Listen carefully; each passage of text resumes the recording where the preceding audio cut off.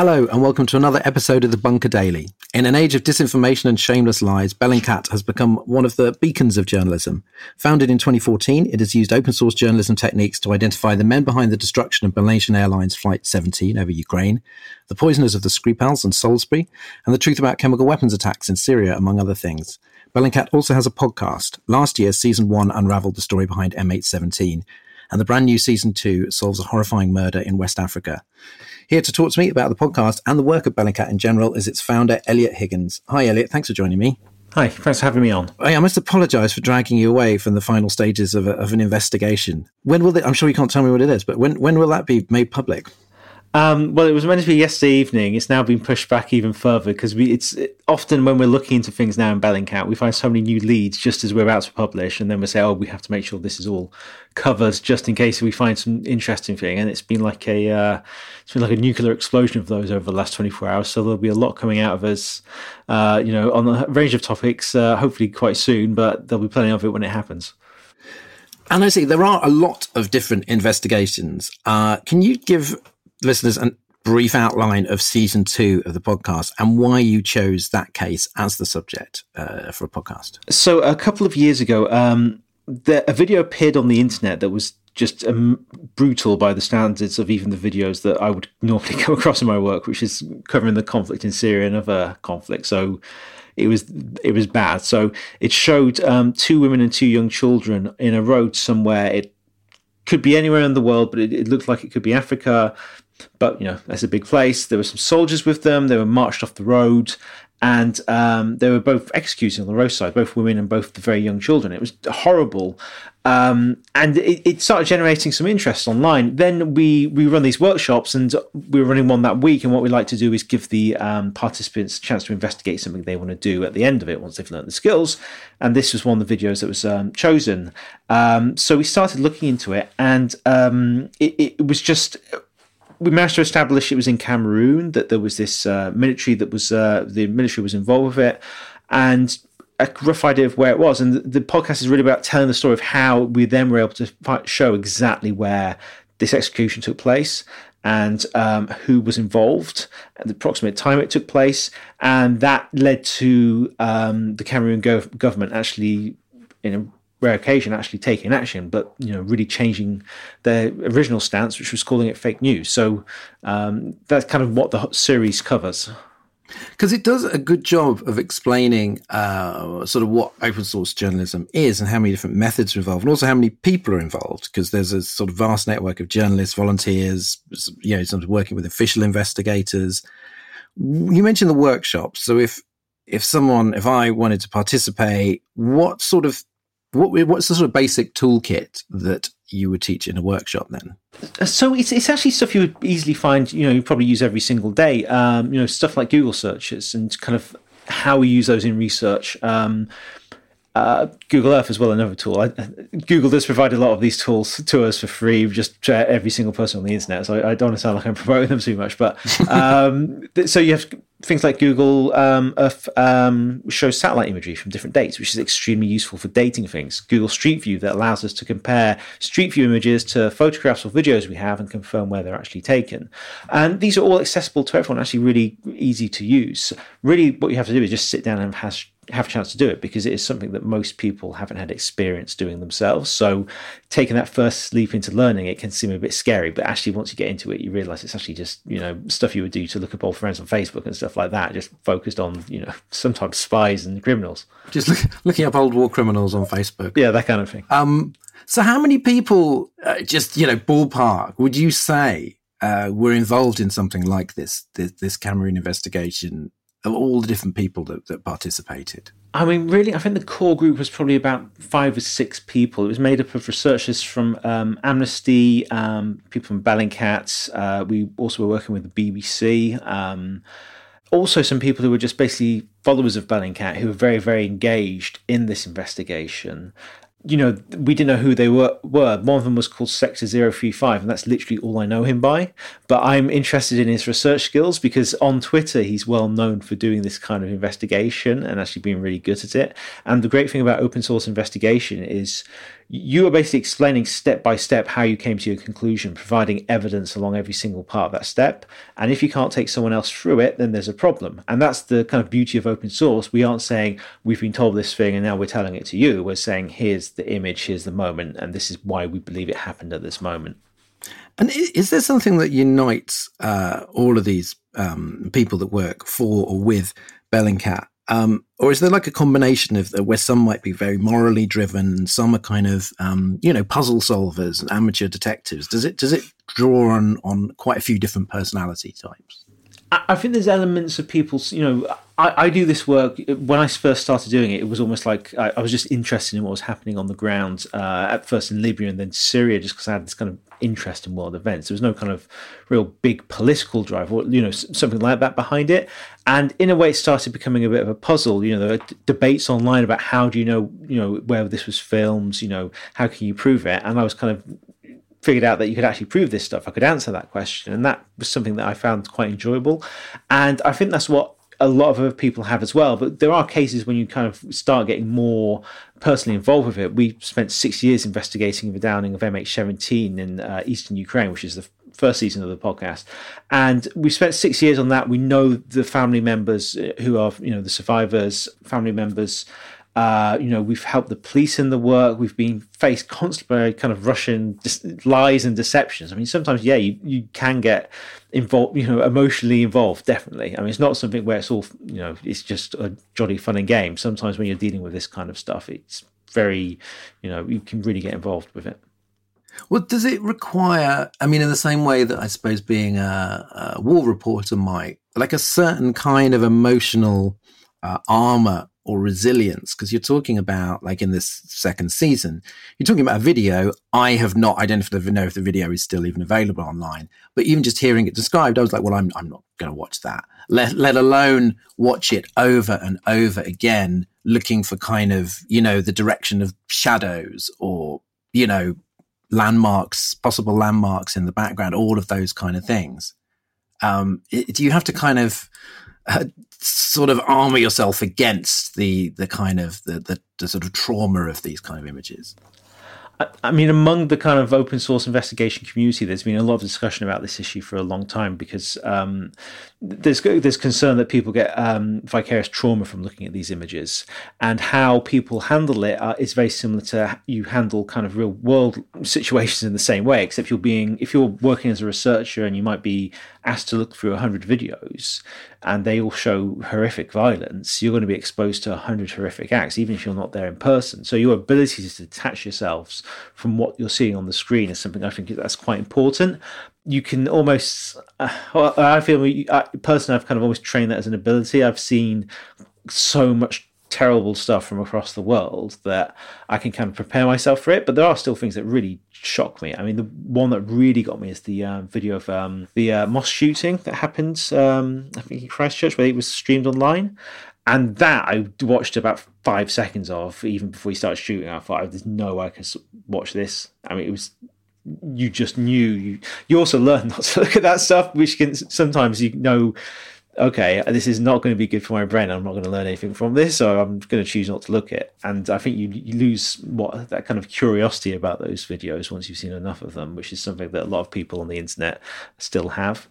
But, being aware of that and, having support for staff who are looking at that kind of imagery is also very, very important.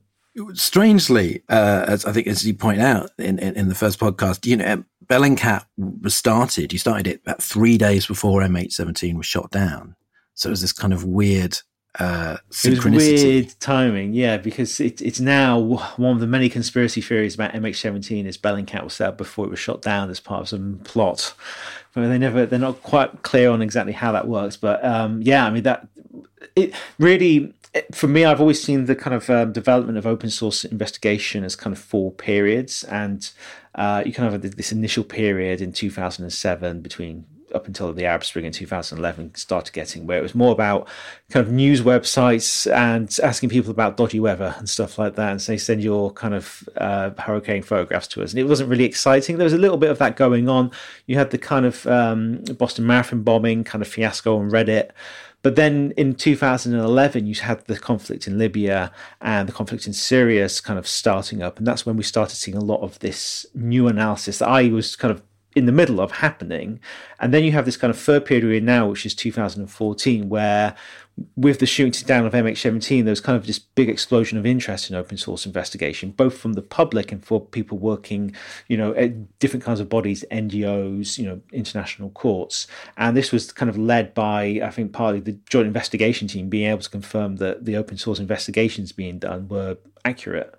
And now that's kind of the period we're in, that was around that time.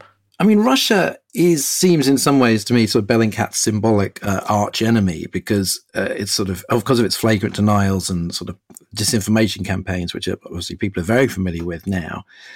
Is it the worst offender in your eyes, or is it just the most well known and that we just talk about, or what a lot of different countries do, but we see it as the Russian method?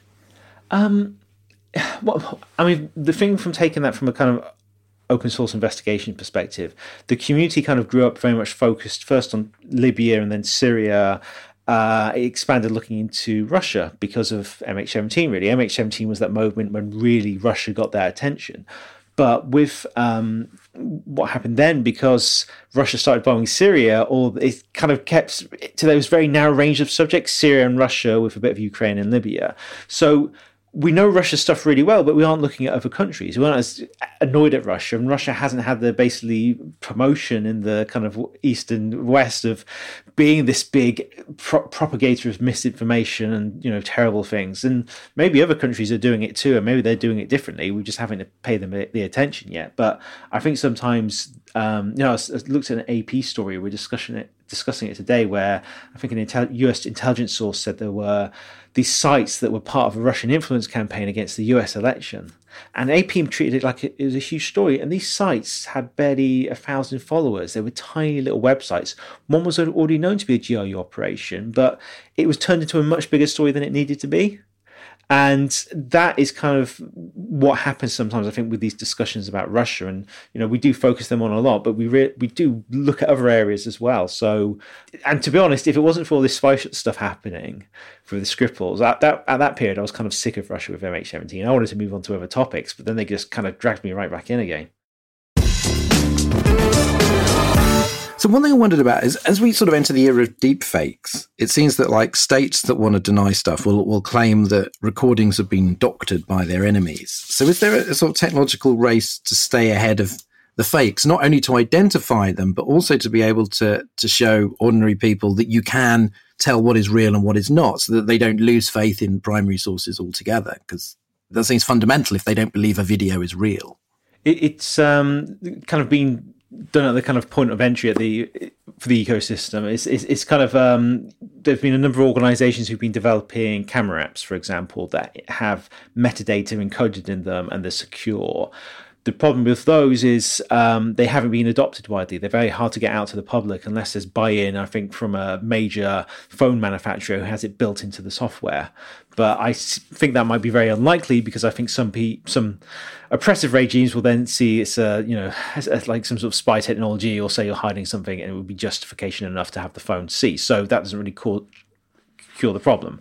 So there's the kind of that moment where it enters the information system, that we can put something on it to say it's authentic, but nobody wants to do it. So that's a problem. We then have, trying to stop it before it happens. I think that's kind of being done in some ways effectively by disinformation campaigns being identified before they happen on social networks, by networks being identified. And Facebook and Twitter have been doing a fairly decent job of that. We've kind of been involved with some investigations that have led to Facebook takedowns and takedowns of Twitter networks of inauthentic behavior. And Facebook are really good at engaging with that, as are Twitter. But the question is there a lot more they could be doing internally with more money?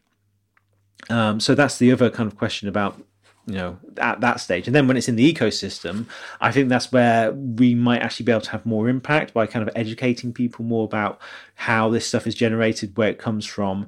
The best example I think I have of kind of almost inoculating people against disinformation is there was an example where the Russian MOD published screenshots from what looked like drone cameras or gun cameras that said that it was irrefutable evidence that the US are covering the retreat of ISIS forces to redeploy elsewhere in the Middle East. So the US was going to use ISIS combat forces elsewhere in the Middle East. And it was the Russian Ministry of Defense saying it had drone imagery of it. And this was not something they put out lightly. They had it translated into different languages. They put it out as a Facebook post and all their social media. And people immediately recognized that the screenshot was actually from a computer game. And the reason they could do that is because 2 weeks earlier, I'd seen the same a video that screenshot was taken from being used by another journalist to claim that it was a US drone attacking ISIS forces. And because I tweeted about it, I said this is a video game. The people who follow me are the people who often follow the Russian Ministry of Defense, and they saw this lie the Russian Ministry of Defense published, this computer game image, and immediately called them out on it. And the impact of that was so severe, it was so embarrassing for the Russian Ministry of Defense that it was the first time I've ever seen them retract anything. And if you can make the Russians retract a lie, that's a really powerful thing. But getting that kind of almost preemptive inoculation against disinformation is something that takes real effort. And I think better educational campaigns starting when children start using smartphones. I think there's a recent survey that said half of 10-year-olds in the UK have a smartphone. And that's an incredible number, especially when you consider how much time many of them will spend on it getting information, and information that we know can be manipulated and misleading, not just by the Russian government, but by other people who choose to profit from it. And if we don't educate our young citizens how to address those issues and understand them, then they're just going to be as kind of confused and, all over the place as we are at the moment. Yeah. Yeah, the digital literacy of, it's the classic relatives on Facebook problem, where the digital literacy seems to be zero. Yes. And it's useful in our work. I mean, I hope they don't do it for the GRU, but if they can do it for some British kids, that would be good. Now, a lot of sort of independent journalists and independent media outlets sort of pride themselves on this adversarial relationship with the MSM, that's sort of, they kind of hate them. And yet you're talking about there's people from Le Monde, there's people from the BBC, all kinds of different media outlets where there's some sort of collaboration and overlap. What is your relationship with that, with the mainstream media? I suppose those sort of legacy media organisations. What do you do that they can't or won't? BELLINGCAT does quite a lot that people don't really know about. We are involved with kind of building cases, various bodies and with various lawyers to do with things like arms control. We had a project on Yemen that was the evidence from which was being submitted to various proceedings. And recently the UK government inquiry into selling arms to Yemen, which to Saudi Arabia, which they obviously just moved the goalposts on so they could do it anyway. But we are, that's something we don't really talk about because it's, attracts some unwanted attention sometimes of a different kind from what we normally get. We have the more front-facing kind of media stuff. Because we work in all these kind of different areas, we have all kinds of contacts and people in our network. And taking us back to the second season of the podcast and the Cameroon video, that was just kind of taking advantage of this network that we're part of, all different kinds of people, with human rights NGOs joining us, with a major news organization joining us, with people of Twitter joining us. When we want to get an answer, we use kind of every tool at our disposal. And it's not just digital tools, it's people and organizations, and people can help us find what the actual truth of this is and actually have an impact with what we find. Because if we're not doing that, then I think we're doing a disservice to many of the people who are recording these videos, who for them it really is a question of justice and accountability and raising awareness of what's happening to them. And in a way, the way BELLINGCAT works is we're the interface between those people capturing that image who actually want the world to see it and us making sure that the world sees it, understands it, and takes action. So is there a kind of real, I suppose, what's the moral impulse behind you setting it up and what you do? Was it just a kind of sort of a disgust with deception? Was it? I wonder what it is particularly that I suppose that drives you. And then, because like you say, you are often getting sort of attempts, to hack or phish you or whatever from various enemies around the world. It's not particularly easy. And I wonder what is the kind of the real driver for you.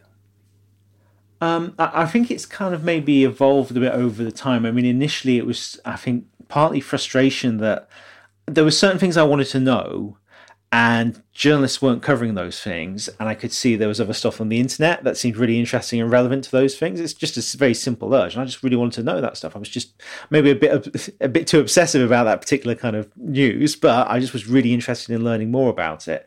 And I think that was kind of my motivation. But when you start, I think for me, one of the first moments is I did this kind of camp with 100 activists and lawyers and journalists in the Italian mountains with an organization called Tactical Tech. And there, I've been like blogging for a year. I hadn't got the profile I have now. I was just writing stuff I thought was interesting. It was just after I'd revealed a lot of information about the August 21st, 2013 sarin attacks. So, and also that the US was smuggling, or the Saudis were smuggling weapons to the rebels in southern Syria and documented it using YouTube videos. So I was still very new, and I met all these amazing activists who were doing these really incredible things, taking real danger. And just as they were talking, I could just see, they're talking about these things could be investigated using what I'm doing. And I started realizing that it has more of a value than just kind of showing people what is interesting. To say, look at this is interesting, this is what it means. You can actually do more with it than that. And the more you do this, and the more you realize why people are capturing this imagery in the first place and doing these things, is they're taking a risk to tell the world about something that is serious and terrible. And if we just look away and say, that's not enough of a risk, is it graphic enough for us to care about? Then we're doing a huge disservice to those people. It would be a terrible thing to do that. And fortunately, we can actually take all this information and do something really positive with it. So both of these series, both series of these podcasts, they end up identifying the culprits by name. Now, sort of in a movie, we would see them sort of marched out of their homes, pushed into a police car, and perhaps their kind of superiors as well, who gave the orders in the first place. Now, for various reasons, this is not what happens. I mean, I don't want to sort of spoil the endings of these. But it's not a sort of clean, well, the truth is out, therefore justice is immediately done. So what do you consider, and that could be very frustrating, so what do you consider a sort of job well done? Well, I mean, one thing this has taught me is that the truth can be a very long, painful, drawn-out thing, and it can take you years to get to anywhere close to justice. I mean, we've spent 6 years on MH17. I mean, it's so obvious Russia is guilty. It's we're really in the middle of all this evidence, so we've seen everything that you can possibly see, and it's really obvious Russia is guilty, but it takes so long to get to the point where there's now a court case, and that court case definitely going to take probably another year at least, maybe multiple years, and it takes so long. But sometimes you do have things where there is something that happens very, very quickly. There have been cases where, I gave the example earlier of that, Russian disinformation about the fake drone image. That was immediate. That was very satisfying to see actually cause and effect immediately, because you usually don't see that.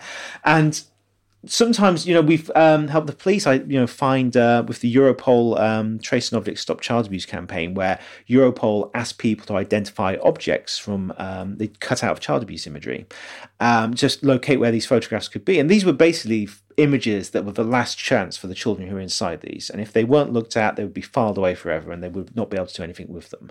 This is the only reason they could be able, get to the point of sharing them. And we saw them doing it, and they've got a Twitter account with, few thousand followers, I think, at the time. And I just thought that's such a great subject for our community around BELLINGCAT to do. And I shared that, and they started getting loads of answers, loads of these iris objects identified. We even started seeing photographs of backgrounds, and our team geolocated some of them.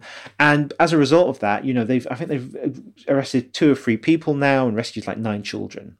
And even one of those rescues or one of those prosecutions would have made not only, that project worth it, but the entire year, maybe even BELLINGCAT's entire existence, because you've actually changed something, and you've done it with the help of your community, which is one of the things I've really loved about that project. And do you think that these investigations will act as a deterrent? I'm thinking of, for example, this video in Cameroon, that just the action of filming the murders provided all this information, which enabled the killers to be identified. Now, do you think that means that people are just sort of less likely to do things, or just to be savvier about, not recording them, to become more aware? Because a lot of the things you seem to find out is people being amazingly careless and sort of blurting things out left, right, and centre.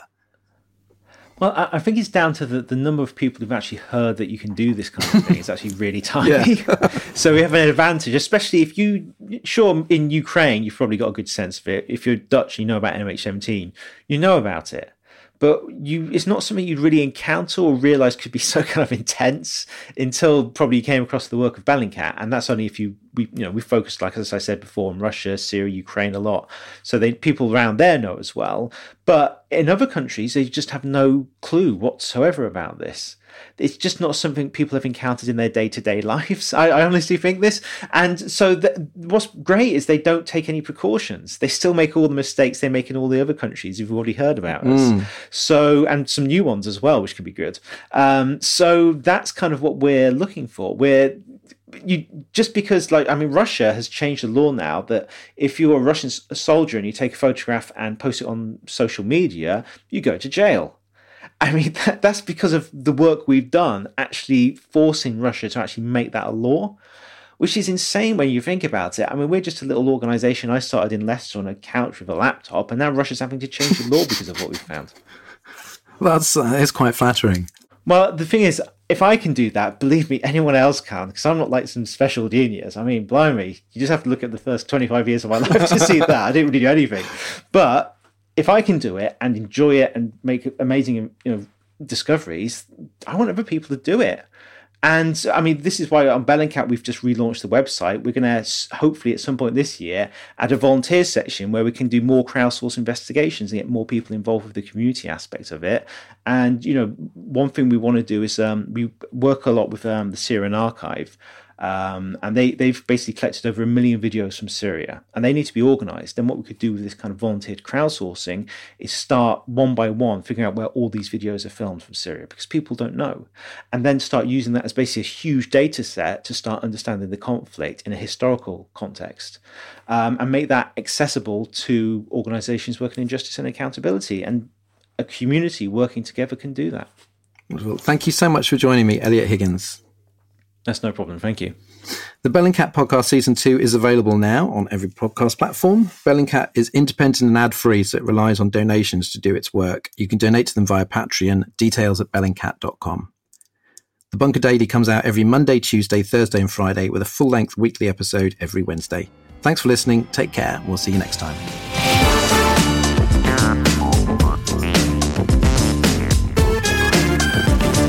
The Bunker Daily was presented by Dorian Linsky. The producer was Andrew Harrison, the assistant producer was Jacob Archbold, and audio production was by me, Alex Rees. Theme tune by Kenny Dickinson. The Bunker Daily is a Podmasters production.